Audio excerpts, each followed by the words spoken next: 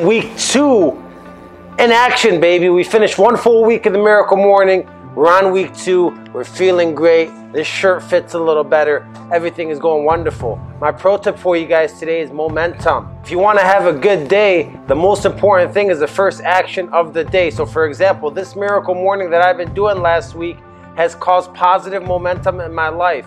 Because I do the Miracle Morning, I eat clean for breakfast. I wake up feeling good for work. I'm prepared the day before. Take care of today and tomorrow will take care of itself. Meaning positive momentum today will cause positive momentum tomorrow. So ask yourself, are you starting your day off with positive momentum? If you're not, what's that first domino that you could do to force positive momentum into your life? Because that first domino is going to turn into another domino, etc.